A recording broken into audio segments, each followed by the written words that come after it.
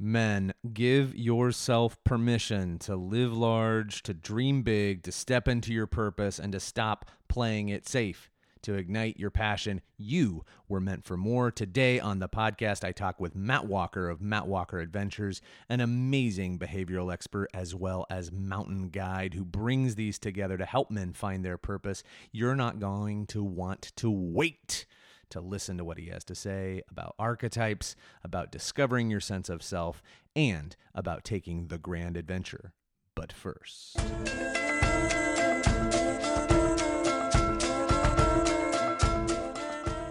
welcome to Last Man Standing. As I said, I've got a really cool podcast coming up for you.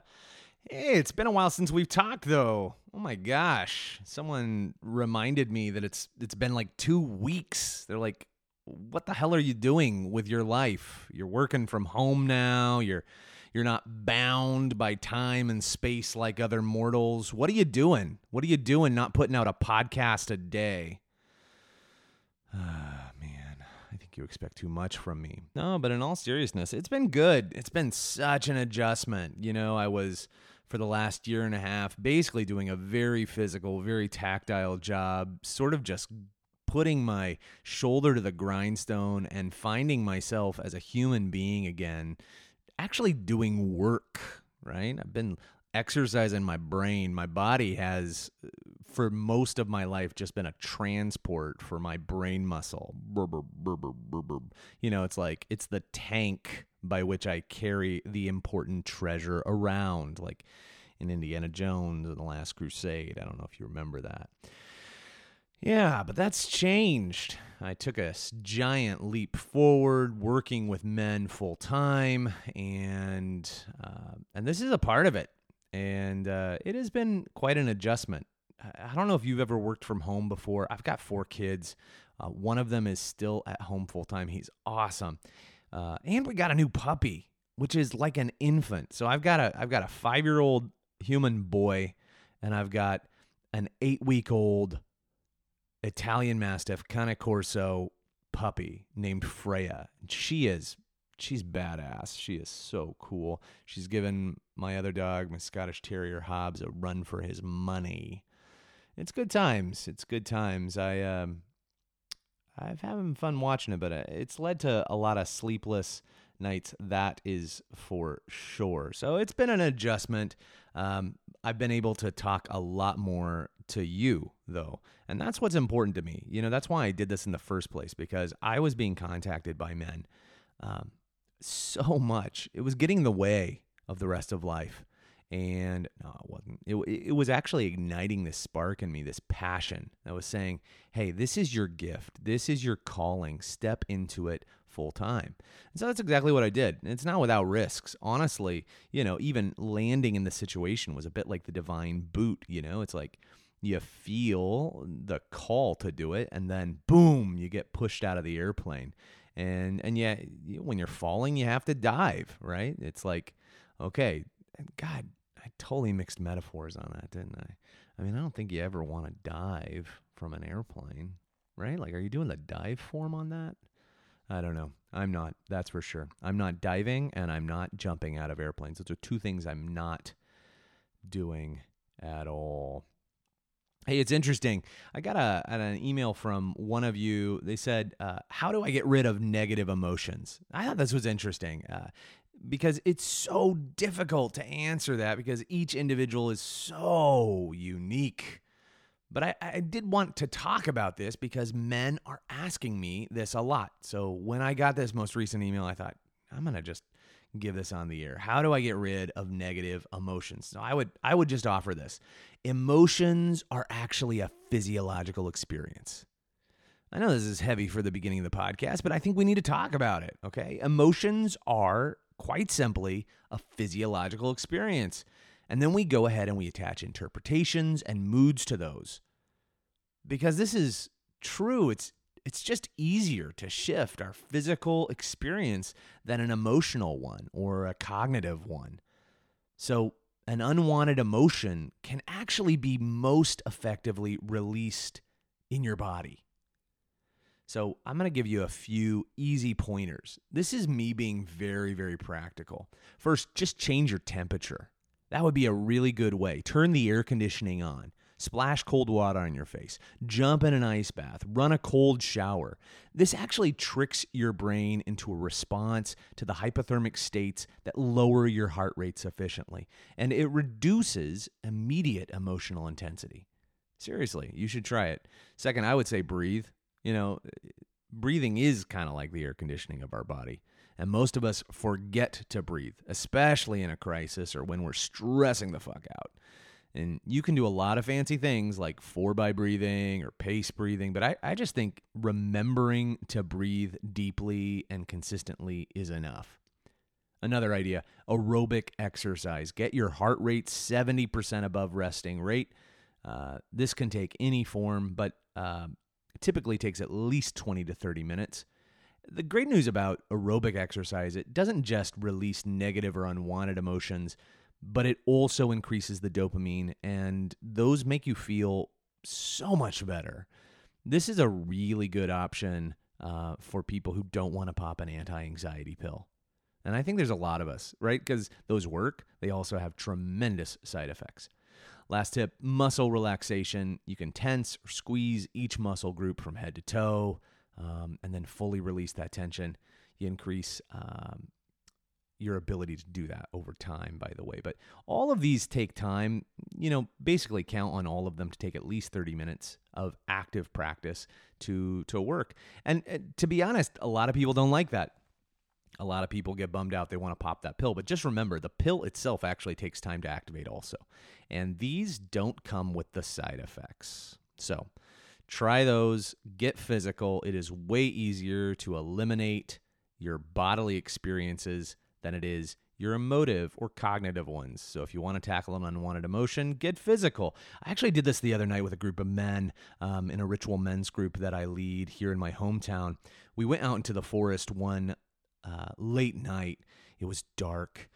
It was just so intense, and we did a few exercises leading up to it, but the fires were burning well until midnight, and we went into a sacred grove or just a grove of trees, and we began to move our bodies in this kind of ecstatic dance, and then really released our emotions through a process of catharsis.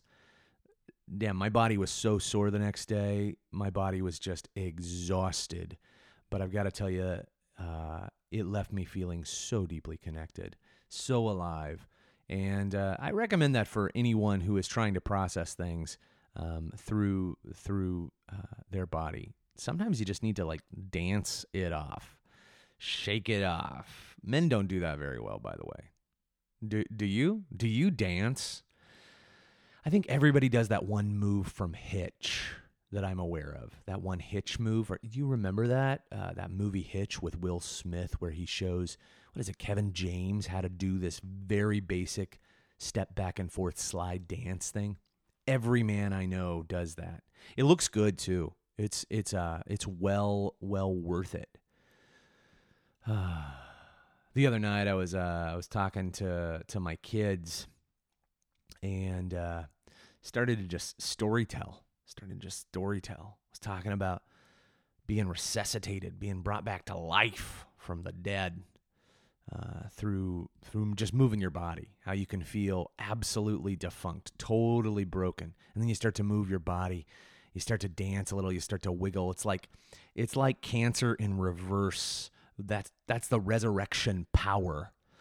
Cancer in reverse cancer descending into you, spreading throughout your cells, making some cancer-like resurrection movement into your body. That's what happens.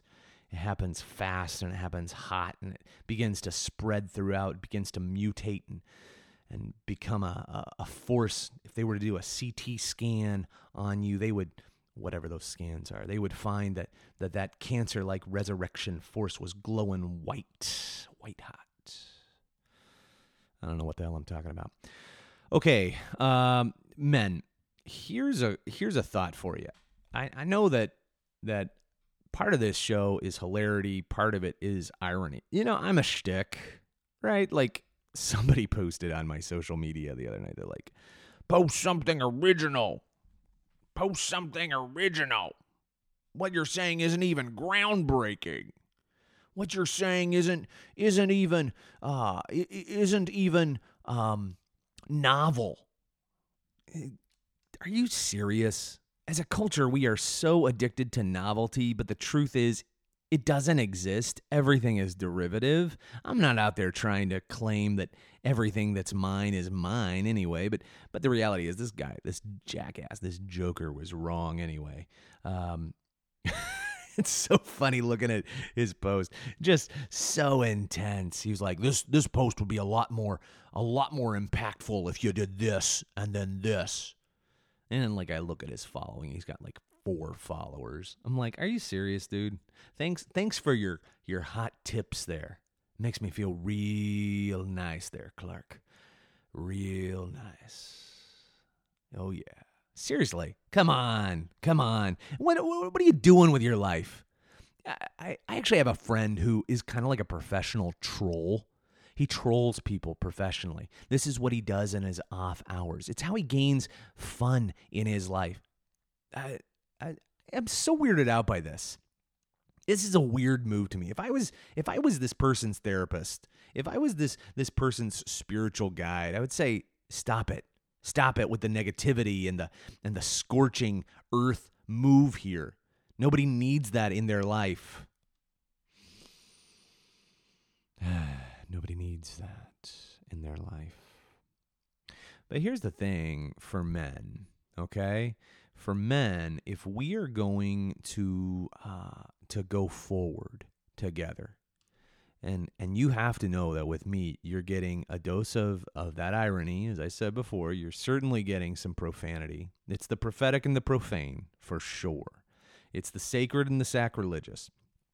And I am a shtick, right? I am a kind of armored best version of myself. I don't even know how to say that. If you met me on the street, you'd go, are you serious? I'm like actually 5'1". I'm 5'1", and my pants sag often. I don't wear a belt.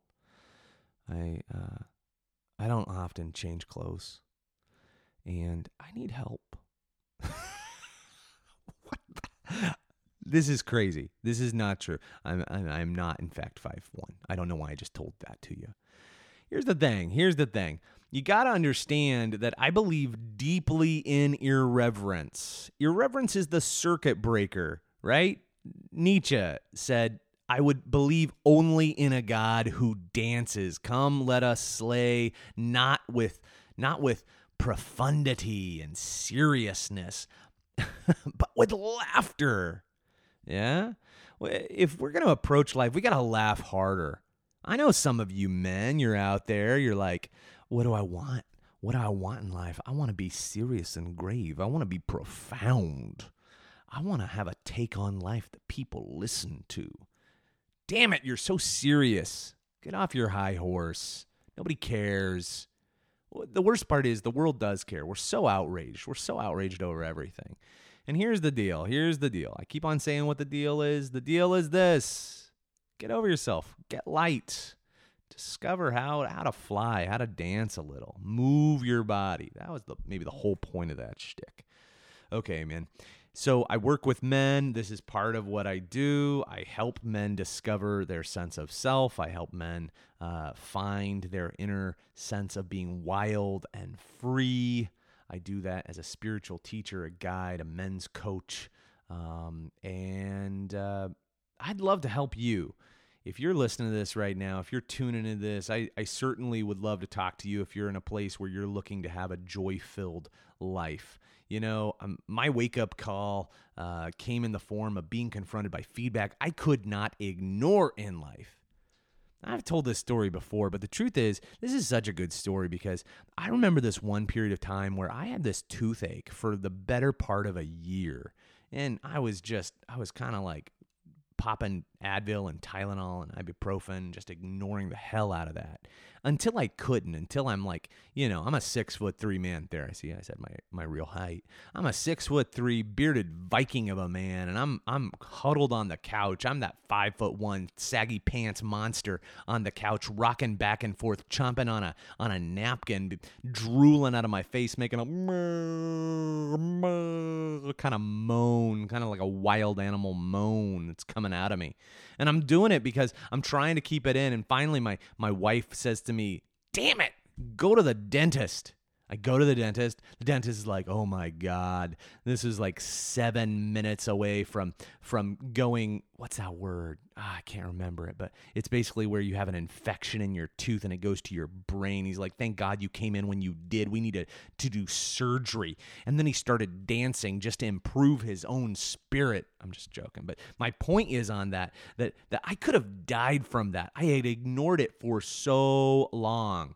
But sometimes the universe serves us up something that we cannot ignore. And I couldn't. I came to a point in my life where I could not ignore the feedback I was getting. And it was like the whole universe was saying to me, it was time to deal with parts of myself that I had desperately avoided.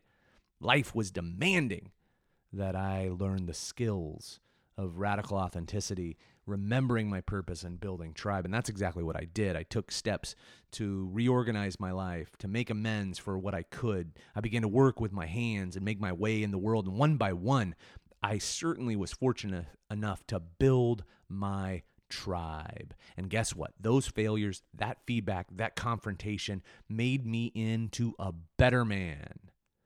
And I committed to the process of being mentored, of being trained, of being taught, of being poured into, which saved my life. And now I convert my lessons, the lessons that I learned through my own blow up and burnout and deconstruction process to help you save time and money so you don't have to. And here's what I do. I help men rediscover who they are, where they're going, and who is going with them. I do this by employing a lot of modalities, right? I mean, this is something that I've been doing for a really long time. I lead ritual men's gatherings, online rewilding groups, and I help other coaches know how to sit with their clients to develop coaching structures. Whew, that's a lot. Yeah. So together, we do a lot of exploring of values and actions and the alignment between the two. And most of my work just helps center men on taking those steps towards initiation. If you're interested, if you're a man who needs that process, I want to talk to you. You know who you are. You absolutely know exactly who you are. You deserve to live wild and free. You're worth the investment. You need a seasoned mentor and coach, someone who knows what the hell they're doing because they've been there where you're standing and have pulled themselves clear. You're dealing with real life stuff. You deserve someone who's more than just theory and inexperience. You have to get the life that you want, okay? All right, enough said about that. If you want more information, go over to evolvingwild.live. That's evolvingwild.live. You can also find us at Instagram or on Facebook under Evolving Wild. Okay, well, I think that's it. I think I've said my whole piece. I probably said more than that. My manager's going to be like, "Shut the hell up. Next time, don't talk. We're going to hire a producer for you to cut you off at the tap, boy." But that time has not come yet. All right, gents. Hey, stay wild, and I'll talk to you soon. Maybe you could tell me what you think is going on. You're here because you know something. What you know you can't explain, but you feel it. You felt it your entire life. The world ain't all sunshine and rainbows. It's a very mean and nasty place, and I don't care how tough you are, it will beat you to your knees and keep you there permanently if you let it. This life's hard, man, but it's harder if you're stupid. I've been around, you know. There was a time I could see, and I have seen, but there is nothing like the sight of an amputated spirit. But it ain't about how hard you hit. It's about how hard you can get hit and keep moving forward. How much you can take and keep moving forward. That's how winning is done. Today, I've got to stop and profile like never before. To be the man, you gotta beat the man, and I'm saying, woo, right here. I'm the man. All right. Hey, everyone. This is Rainier Wild with Matt Walker. And super excited to have him on. We've been trying to do this for a while. And honestly, like everything podcast related, it seems like it goes through multiple life cycles before it actually materializes. So I'm really happy to have you on Last Man Standing, man. Great. Thanks for having me on. I think our original plan was to be drinking whiskey and sitting around a fire at this moment. But I'll take a rain check on that one. Huge disappointment already. But hey, it's never too early to drink, even though it's the morning. I'm sure that we can figure something out. No, it's good to connect, man. And so yeah, like first off, who the hell are you, and what is happening in your world, man? Who the hell am I? Great question. Constantly going through multiple iterations. So I'm a mountain guide by trade, and my background is in behavioral science. So I have a master's degree in behavioral science. And the work I do is connecting those two pieces together, taking the lessons learned from adventuring and climbing and expeditions and applying them to a personal and professional development space. So I do that through running adventures, going climbing trips, rock climbing, mountain climbing, all over the world, and then also through keynote speaking and through coaching. So I do a lot of one-on-one work with individuals, men and women, and support them through. Really, it's most of my clients are individuals that are successful in most aspects of their life, and yet feel like there's something missing, like they're not really directly connected with their purpose. I mean, that's the best way of saying it. Like they're not as spiritually connected. They're not. They're just left wanting something more, wanting to be fully engaged in their lives and show up as a father, show up as a parent. In their community as fully as they can, and so I utilize adventure as that catalyst. How in the world did you get into mountain guiding? Is what I want to know. Well, I grew up in Morristown, New Jersey, which is the mecca of all great American alpine climbing. Is it? No. Okay, I was like, what in the world? No, not at all. So I grew up in New Jersey, North Jersey, and it's funny. I took an Outward Bound course when I was 16 in high school, and was immediately hooked by it. And there's two things that stood out for me on that program, which were 16, definitely like a sponge, just absorbing and seeking meaning and definition in my life. And the two things that stuck out for me was, one, I was much more capable physically and mentally than I ever thought I was. So being pushed really hard and then pushing further. And then two, the aspects of companionship and connecting together and working together in a team, in an environment that I'd never experienced before. So coming off that experience, I was just hooked and wanted more and more of it. So I left Jersey and went to Washington State, where I went to undergrad. And I did graduate from university, but I really focused all of my time and energy on climbing, mountain climbing. And it just kind of took off from there. So Outward Bound is it's a specific program for youth. What makes up their program? What was that like? I'm curious. Yeah, I mean, I'm not a huge Outward Bound guy, so okay. I actually did work for them at one point early on in my career for one season. But basically, what it was a bunch of high school kids and younger college kids. It was a course in Maine, and we went out and knew nothing, and were taught, how to travel in the backcountry, how to travel on skis, how to ice climb. And how to cook and how to live in the mountains in the winter. And it was this big winter mountaineering course. And from that, I just launched into it. And the takeaway for me was really seeking mentorship. And that's that was the biggest piece that I took away was, and when I went to university, I did the same thing. I sought out people that were much more experienced than I was in order to be in that mentee role. So yeah, it's the Outward Bound programs. I actually I live in Mazama, Washington, and live 2 driveways down from the North Cascades Outward Bound program. So it's funny because they're neighbors now. But it's interesting. Yeah, those programs I think they're amazing. NOLS or Outward Bound or any programs that that are organized that way around bringing community together and challenging. So when I first started applying this information, trying to figure out how to take the lessons learned from adventuring and apply them in a personal development space for adults, my original thought was, how do you take a 2 or 3 week Outward Bound or NOLS program and distill it down into 3 days? Because how many adults can take 3 weeks off from their responsibilities to go do a program like that?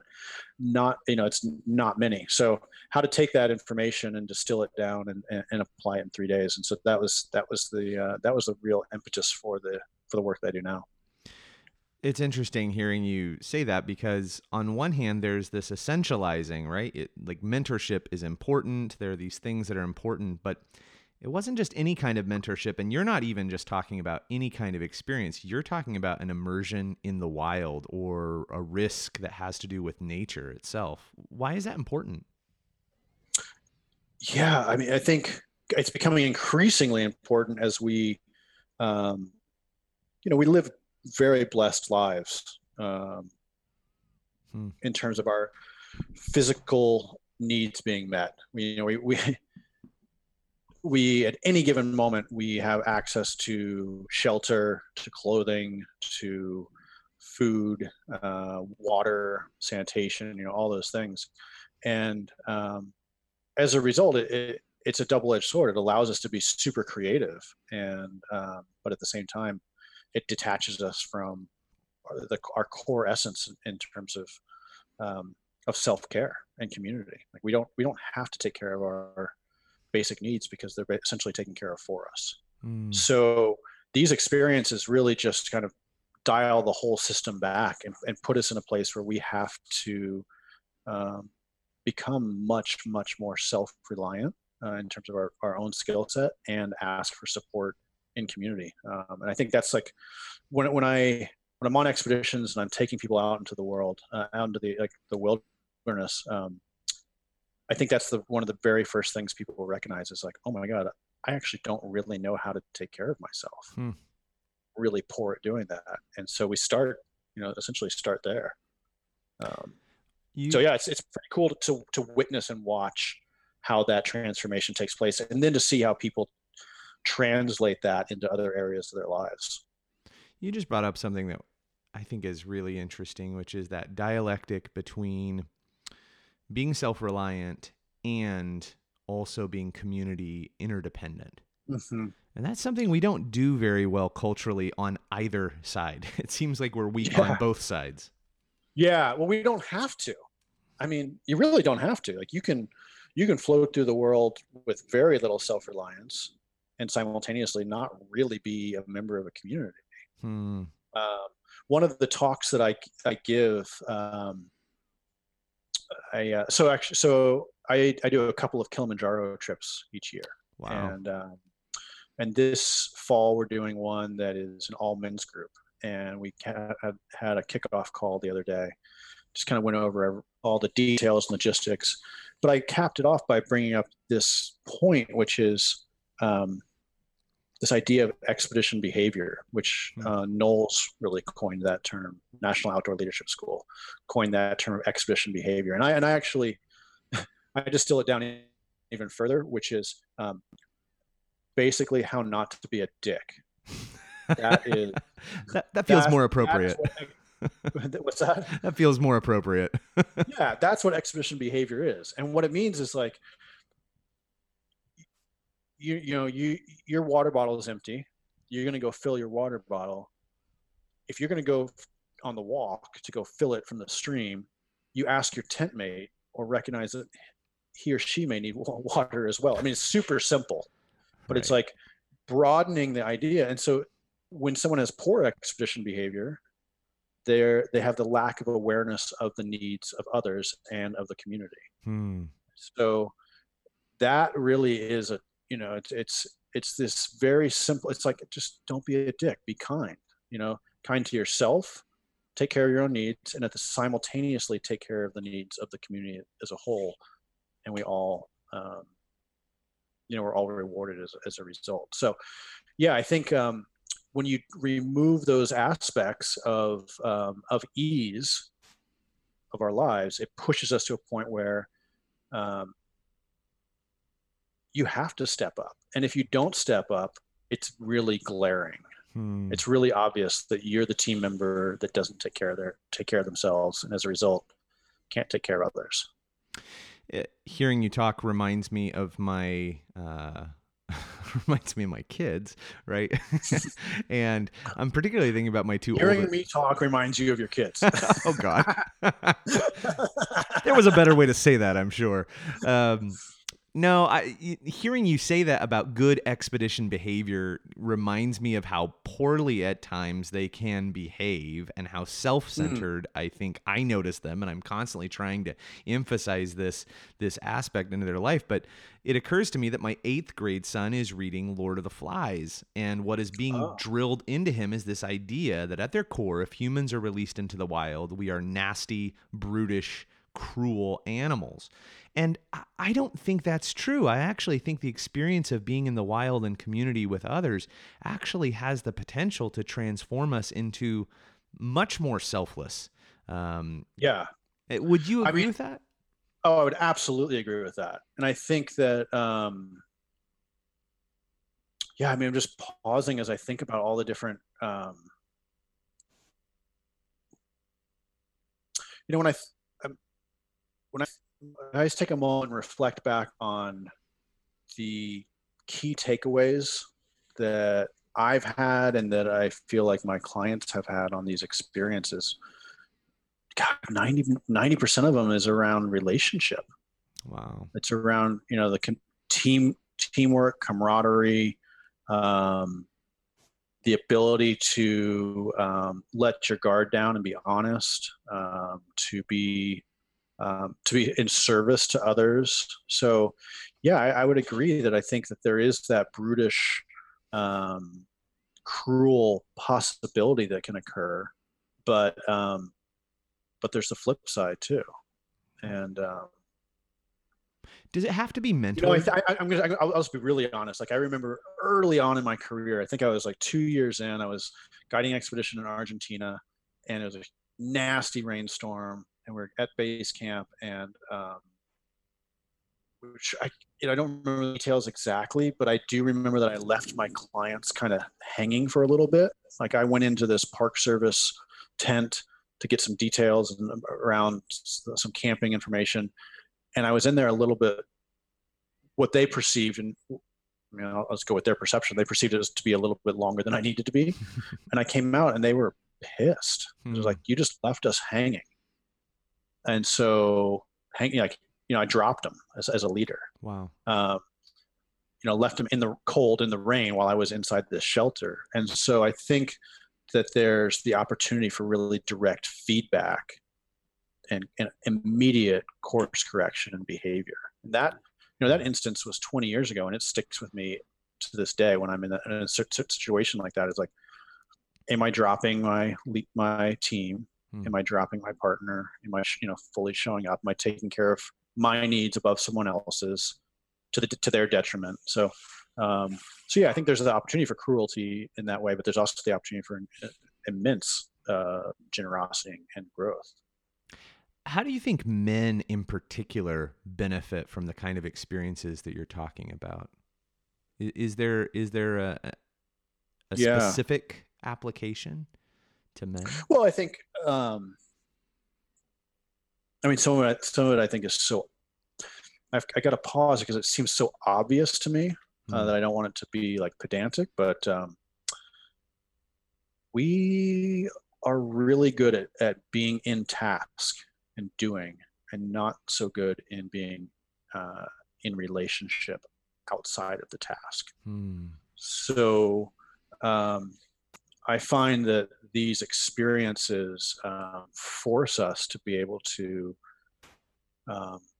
recognize what's happening in our own bodies when we're in points of strength and when we're in points of challenge or weakness, and ask for support, and then recognize in others. So it forces us to be in a relationship for longer than an hour at a time. Multiple days in an extreme environment. So I think the gift is like that you get the opportunity to be in relationship for a long period of time. So you have the opportunity for laughter and just like tomfuckery and just messing around, combined with 2 hours later you can have a heartfelt, more centered conversation. So to be able to be in a relationship and have both of those at the same time, and the wilderness just kind of strips that away. I mean, there's a reason why mountains are so iconic in terms of challenge and calling, kind of like a primal calling for us, because it really is a tonic. It works. The challenge that I see is it's really easy to go like on a rafting trip or go on in the mountains or whatever with a bunch of beer and a barbecue, and just kind of like keep it real surface, and just keep it surface, keep it fun, and keep the bravado up. It's another thing to voluntarily engage in something that is really challenging, puts you in a place of vulnerability, and where success is not guaranteed. Yeah, that's a much riskier and courageous move from my perspective. I want to actually use that as a bit of a jumping off point, because I think that you and I in this moment could live on a certain surface level. And for us, maybe the discourse about programs and products and processes and philosophy, maybe that could be the top level for us. Sure. What's occurring to me is that one of the reasons why I do what I do and am passionate about what I'm passionate about is it's born out of a lot of pain. My personal experiences generated such immense pain that it forced me into an action. It forced me into a certain new way of being to address those things. And I guess I'm wondering, you talked about the importance of purpose and helping people find your purpose. I guess I'm wondering, do you have those places in your life that forced you into finding your purpose? And would you reflect on them at all, or would you mind sharing about those? Yeah. Just pausing for a second. Going back to the Outward Bound course when I was 16, it was made a huge impression for me in terms of companionship, like what it could look like to be in close relationship with someone. I moved around a bunch as a kid, and was pretty good at keeping surface level relationships, but didn't have a lot of practice in having deeper level relationships. So, and didn't really know that could be done minus time. Like, just because I didn't know someone for 10 years, then I couldn't be close to them. That was what my previous thought process was. And this was the realization. It was like, oh, I can actually know someone for 10 days and be much closer to them. So I think a lot of my work around that was born out of that pain in terms of relationship and wanting to be in deeper relationship and offer that service to others. And then from, I'm just going to pause for a second, because I think it all ties back to that, actually. Wow. I think about, not just that time, but just that topic. I think, like all of the most significant expeditions that I've been on, significant projects I've been involved in, it's really been because of the relationship with the other men in my life that have really driven that forward. Mm-hmm. So yeah, trying to heal that aspect, heal that pain. Hearing you talk about moving around a lot, I also really resonate with that. I moved 18 times in my first 18 years. And the more I learn about myself, the more I really realize that created this deep longing for something stable, for something grounded and rooted. And I'm wondering if this attraction to the wild and even to mountaineering and all of these things is birthed out of that same kind of detachment, maybe. That the moving or the transitioning. Well, I think if it's birthed out of that detachment, yeah, I mean, when I'm going to take this a couple steps further. So Good. I think about the mountains and the wild as being like the ultimate expression of the feminine. It's totally fucking chaotic. Things are always changing, and it's beautiful, and there's this amazing gift as a result of it, and you get to, but conditions are changing all the time.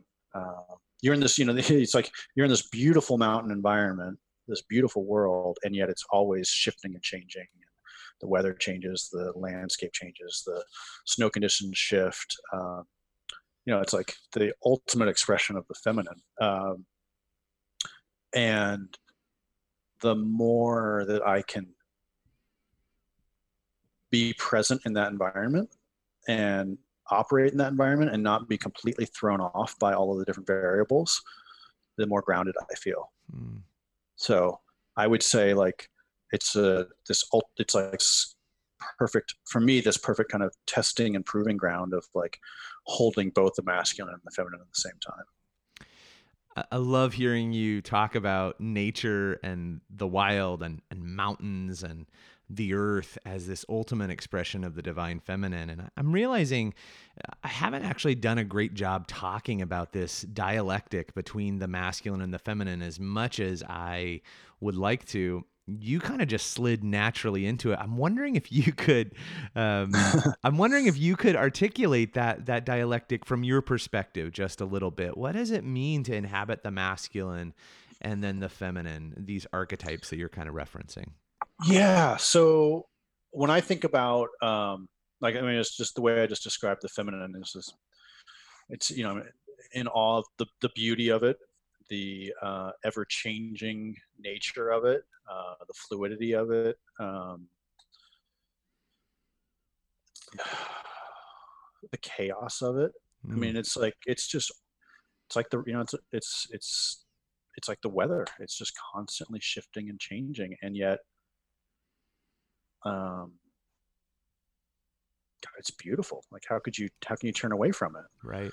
Yeah. And then the masculine being this kind of like the master of time and space and like the idea of consciousness, to be able to operate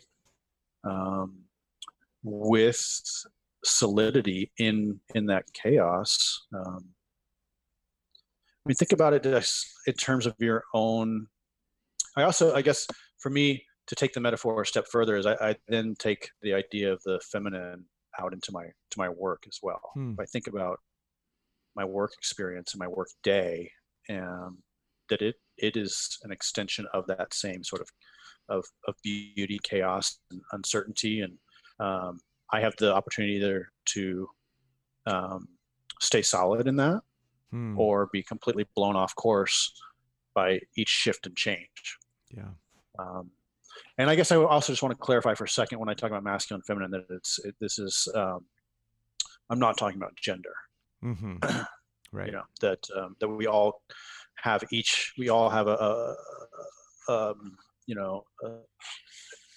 certain amount of this masculine feminine energy within each of us, and it shifts and changes.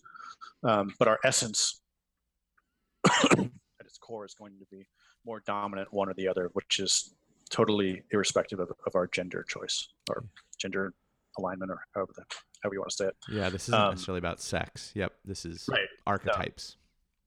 Yeah. So the expedition itself would be the masculine. The mountain would be the feminine. Ah, And, wow. So the expedition is completely, co-created experience. There's all different types of aspects to it, but the feminine is the mountain landscape. It's Mother Nature. So when you're designing, there's some mountain ranges that you just don't want to go to. Yeah, right. Right. I'm actually sitting here. I'm thinking about last year. My wife and I went to Kauai, Hawaii, and this was my first time going. And I've been to a number of places, had never been there. And as soon as I got off the plane, I felt like I was entering a giant womb. It was like so the temperature, and the whole totally. the whole thing. It was physically, but also even at an emotive level. I mean, as you just referenced, the weather shifted. It went from brilliantly sunny to torrential downpour within seconds. There was a mountain, and then right beside it was a beach. It's like everything was shifting within it. And it was intoxicating, absolutely intoxicating. Yeah. Yeah. And so, I mean, I think about that for a second, just that little story is like, would be really interesting to notice how the locals operate in that, when it goes from sunny and beautiful to just torrential downpour, how do they handle it? And that to me would be the essence of the masculine, is like, how do I hold this space during chaos? Yeah. I actually, just to piggyback on that, I watched a documentary the other night with my daughter, and it was about the eruption. I can't remember which island it was on last year. Oh yeah. That it basically went through through the middle of a neighborhood, and like that would be the metaphor of like the complete, total disaster, crazy, chaotic feminine. And so what did people do? They just stood back and let it happen. Like you can't battle it at that moment. Right. Yeah. And then once it shifts and changes, then you can re-engage again. So I don't want to just kind of belabor that point, but the lesson learned is like how to, when you're in the mountains, you're in that environment, how to take that ability to stay present during challenge, during chaos, during uncertainty, and then be able to be present, when it transitions back to summit success, or you're watching this gorgeous sunset, and to take that lesson and back to into our personal lives, the same way that we parent. We watch our children; they go through this entire spectrum of experience, and yet you stay present with them through their fit, and then you love them on the other side of it.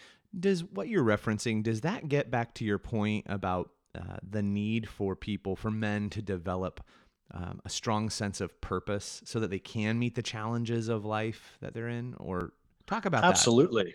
Yeah. I mean, absolutely. Like if you're not grounded and have directionality in terms of what your purpose is, where your action and energy goes towards, then you are going to be swayed by every shift and change that occurs around you. And that is going to be totally chaotic for you. And I mean, I watch this all the time with people that are thrown off by shifts and changes in the stock market. Like if you're going to allow these shifts and changes by this market that you have zero influence in, to then determine your way, your happiness and your way of being and your place in the world, you're pretty ungrounded. So your purpose and in groundedness and like your direction in life is going to be is paramount in order to be able to function with that sort of uncertainty. And for me, the way that I have stayed centered to that is through my own practices, through my own meditation practice, my own yogic practices, but also to be in brotherhood, to be able to have brothers that are able to actually call me out directly on when I am out of integrity and to test me. So that brotherhood is a key component. I want to talk about brotherhood. I want to rewind really quickly to a question I had about purpose first, though. Mm-hmm. Sometimes men get bogged down, I've noticed, with the idea of purpose, and it can become almost an overwhelming topic. We know that there's differences between goals and values and maybe even purpose, but could you define purpose as you see it? Just pinpoint it down. What do you mean when you talk about a purpose? Yeah. So for me, what I mean is values and actions in alignment. So you can have all these values they're important to you. You can have actions that you take every day. And when those two places are in alignment, then you're on purpose.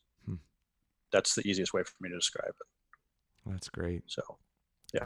So if you're just taking action throughout the day, just randomly doing shit, and that is not directly tied to a specific value, then you're off purpose. And there's nothing worse than being off purpose. I mean, that's where all of our addictive behaviors come from, when we are behaving off purpose. Would you say that every man has a purpose then? Absolutely. Yep. Yeah. No, I mean, I think that is, without a doubt. Yeah. You're shaking your head like, well, duh, every man has a purpose. Right. Yeah. I just trying to think like that is, that's just like a core essential element of the masculine. Mm-hmm. Yeah. Is it something we're born with? So let me just, I don't know. Did you catch that? So that it's not every man, it's of the masculine. Talk more about that. Say that again or expand on it. You don't have to have a cock to have purpose. Okay. Good to know. Right? Yeah. Good to know. What I mean by that is it is a core aspect of the masculine presence to have purpose, to be on purpose, to be on point. So it's a gender neutral state. So if you're a woman that has more masculine essence, then that feeling of being on purpose is core to who you are. If you're a male with more feminine essence, being on purpose is not as important to you as creating art, or which is, I'm not saying that art isn't purposeful, but like creating art in the world in a more general sense. Yeah. And experiencing the sensuality of the world is more important. I remember when I was looking at graduate schools, I was really just interested in learning. And I was talking with a professor, and he was trying to help me kind of figure out exactly what it was I wanted to do. And finally, he kind of got exasperated. He looked at me and said, "Hey, look, you can just be a Renaissance man and go and get as many degrees as you want if you're the Medici. But my guess is you're not that rich. So you're going to have to figure out what is going to make you the most in life to let you get the most results. And then maybe consider." So he's talking very purposefully, right? He's talking very directionally. And I was kind of off in this like learning lust mode. Yeah. Yeah. Which is, just to belabor the point further, that learning lust is the feminine. Yeah. I just wanted to absorb it all. Beautiful. And yeah. But there comes a time where it's like, all right, you gotta execute. You gotta double down. All right. Yeah. And so it's interesting because hearing that and kind of reflecting on his feedback brings me back to what you were talking about brotherhood. He and I weren't especially close, but he gave me this important form of feedback that repurposed me. Is that what you mean when you talk about brotherhood? Yeah, it is. So I'll just reflect back on my own small group that I work with right now. And we frequently have text threads going, or we'll do calls, Zoom calls with each other, and someone will throw out an idea and they get very direct feedback.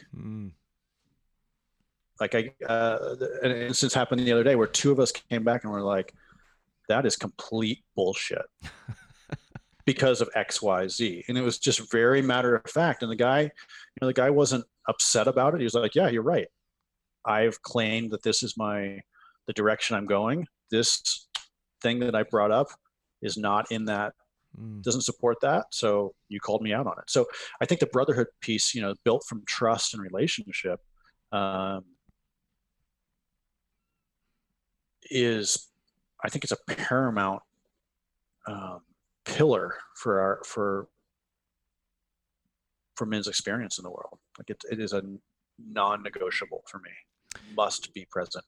And I will say, like, this doesn't mean that these are the dudes that I go out and climb with, or that I go out and drink beer with and go to the pub with. Like, so there is some crossover there, but the more important aspect is that we share the relationship, and we share the responsibility to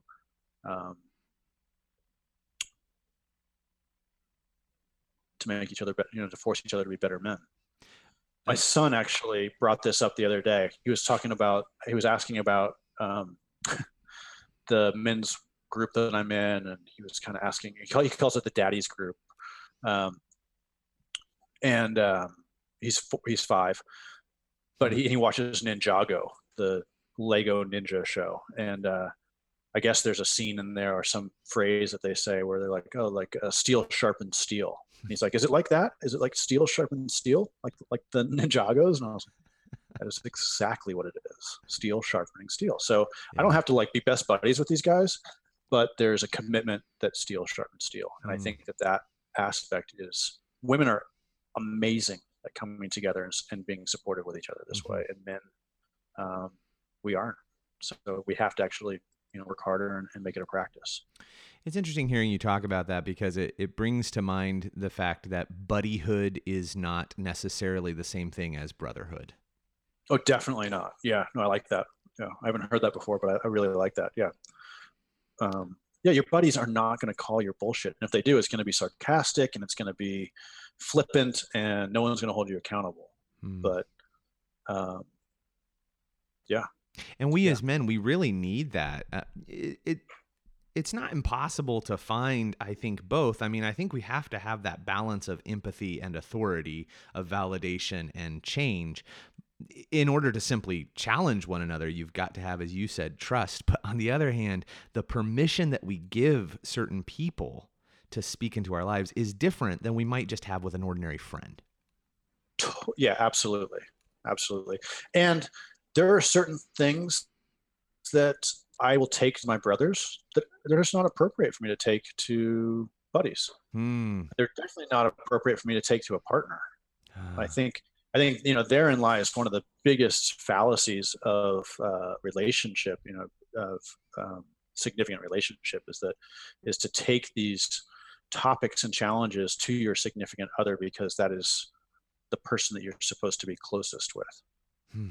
When there's plenty of topics that are much better ironed out and worked through in a brotherhood than they are in a significant relationship. So bring these three things together, because as I see it, we've kind of meandered between these 3 points, which is the wild, I'll label it as that, finding your purpose, and relationships or brotherhood. How do you bring those 3 things together? Because my guess is that is exactly what your work does. Yeah. I mean, the quick version is I take people out into the wild, into environments they're not accustomed to.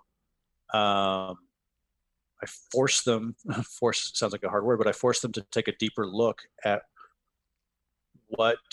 how they show up in the world, what their actions are, what their values are. And I do it in community, and the result is it's a chemistry. It just comes together. It's this alchemy. Honestly, I just provide the ingredients, and the men do the work. Yeah. And it comes out it's kind of like the sausage comes out the other side and you got a sausage. So it's like, what timeline does it follow? How does it always work out? I don't know, but providing the challenge, putting it in a new environment, and giving it the direction and giving it the community, and people rally. And I can't understate just how phenomenal the process can be. Yeah, and I also don't want you to undersell yourself, because what you're saying to get those kind of results takes an immense amount of design quality. I remember the old transformational workshop, the mother of all of them, EST, that became landmark for them. They used to say, we don't transform people, we create the conditions for transformation to occur naturally and problems to clear up on their own. And I actually think that's a brilliant and beautiful way of saying it, that you create the conditions where that happens. True. Yep.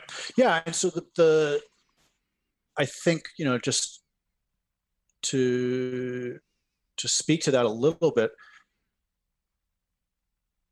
I think the biggest lesson I've learned is where to get out of the way to allow those conditions to occur. So it's not in over processing. It's not in belaboring the experience. It's not in, it's for me learning when to talk and when to shut up, and developing enough trust to be able to facilitate in an effective way so that things don't get out of control,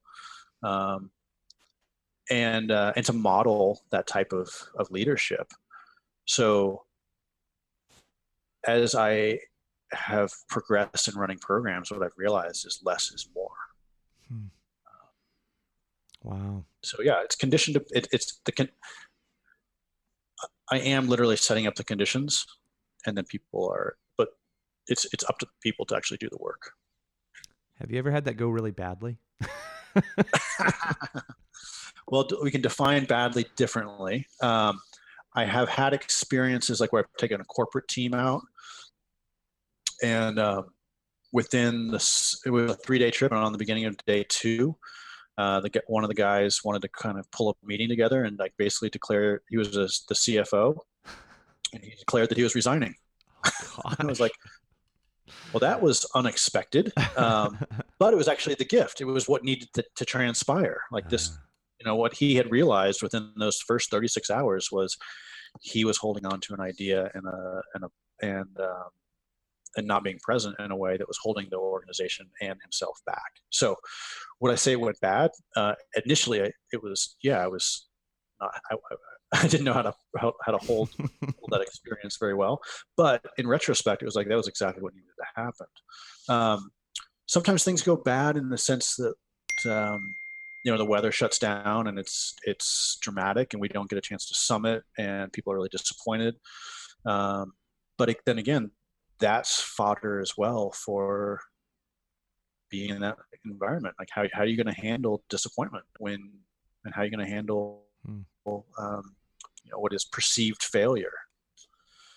So yeah, I'm going to take that back. Things don't go bad. Things just, it just happens. And then you deal with it that way. Yeah. With whatever comes up. Because again, this goes back to the masculine and the feminine, right? And navigating those things, the chaos. Right. Yeah. Well, hey, one last question that kind of comes to my mind is, are there any questions that I didn't ask that you wish I would have? Anything that you really wanted to answer? I think what I'd like to actually just kind of throw out there and throw out to your listeners is a challenge. So the foundation of my work is on this idea of the 5 elements of adventure.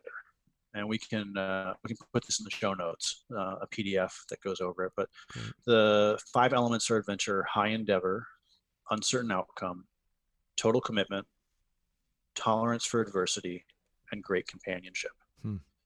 And the idea is that for us to engage in adventure, we need to, each of those 5 pieces has to be present.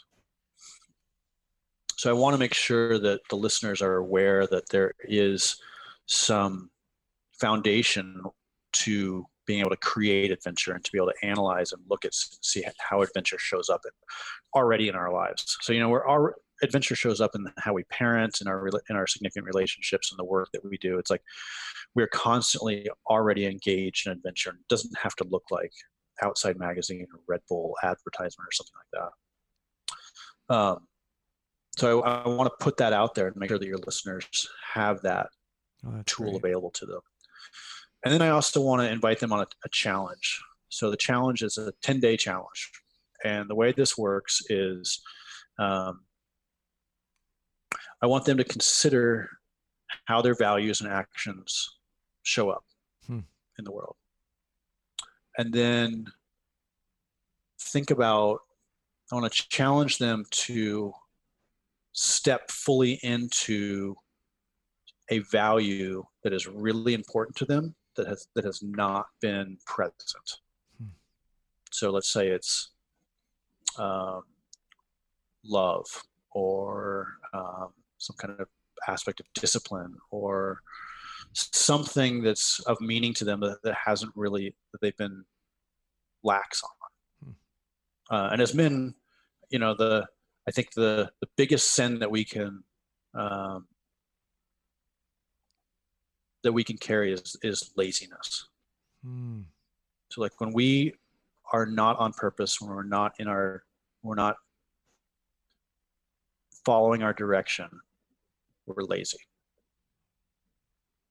And we are withholding that gift from everyone that we're in community with. Yeah. So the challenge is to identify one of those values that's not showing up, create an action associated with it, email me, and we'll put this in the show notes. So I'll put a link to it for the 10-day challenge. You're going to email me what that value is and what that action is. And then 10 days from now, or 10 days from whenever you do it, send me the email. I will then follow up directly with you to hold you accountable. And as a brother, I'll call bullshit on it if it hasn't happened. And if it's too small of a challenge, I'll call bullshit on that. And if it's too big of a challenge, we'll call bullshit on that. So you only have 10 days to pull it off. So awesome. And the idea there is that when you pull in another partner, in this case, it's me, but it could be anybody, to be able to hold you accountable to that value, you are going to actually show up and do it. That's fantastic. So we'll put that in the notes and make that happen. Yeah, dude, I'm really excited. I hope that guys take you up on that. I think that that's something that we all need. And if we don't have it in our life, then an opportunity like the one you're saying is just, oh man, that's badass. Right on. I will demand it. What else have you got? I guess the next question I have for you is, when are you going to go on a trip? I'm literally sitting here thinking, how in the world can I make something happen? What do you got going on next? What's the next big adventure? Yeah, well, we have an open enrollment program in July for a Mount Baker climb up in Washington State. Nice, close to me. There's still some spaces for a men's program for the Kilimanjaro climb in September. And then we just trickle stuff out throughout the year. So, check out the website. It's mattwalkeradventure.com, and you'll see a variety of trips and programs, coaching opportunities, things like that. But those are the two things that I would push men towards right now. That would be that Mount Baker climb in Washington State in July, and the Kilimanjaro expedition in September. I'm sure it says it on the website, but do you need previous mountain climbing experience to go on these, or do we need to start training now? No. So for these programs, any of the programs that you're going to see on the website, or the ones I just mentioned, are all no previous experience required at all, 0. Awesome. And then once you're kind of in the community and we're working together, then these other more advanced trips start to trickle out to that, that tribe. And but for anyone that's like initially gets exposed to it, you can just start it at 0. Okay. And are these exclusive to men? Are they specific to men, or are they open to anyone? If a man's signing up, what can they expect? They should ask. It's both. I do men only and co-ed. Okay. So if men want to do something with their partner, that's available. Or if men are, want to become, part of a men's only group, or just be in brotherhood with other men, that opportunity is available too. Awesome. Yeah. Man, I'm so excited to connect with you. I'm so excited. I mean, you're actually roughly regional. Like, and so this is personally exciting for me. And then I just think so much of what you're saying just really candidly strikes that balance that I often talk about between the pro bro and the yoga mat. It really actually takes that, that like, and Yeah. David Dada talked about that, beyond the new age wimp and the macho jerk. And I think it really is finding that place of deep balance with the masculine and the feminine. I love hearing you talk about this, and it seems like you're doing a vital application of it. Right on. Thank you. Appreciate that. That's a great accolade. Absolutely. So I think that having been said, that's all I've got to say. Any final words, man? No, I mean, I think if there's any final word, I would say, adventure is already a component of your life. You just got to start looking at it that way and seeing how it already shows up. And then if it's not showing up, step it up. Badass, man. All right. Stay wild, everyone.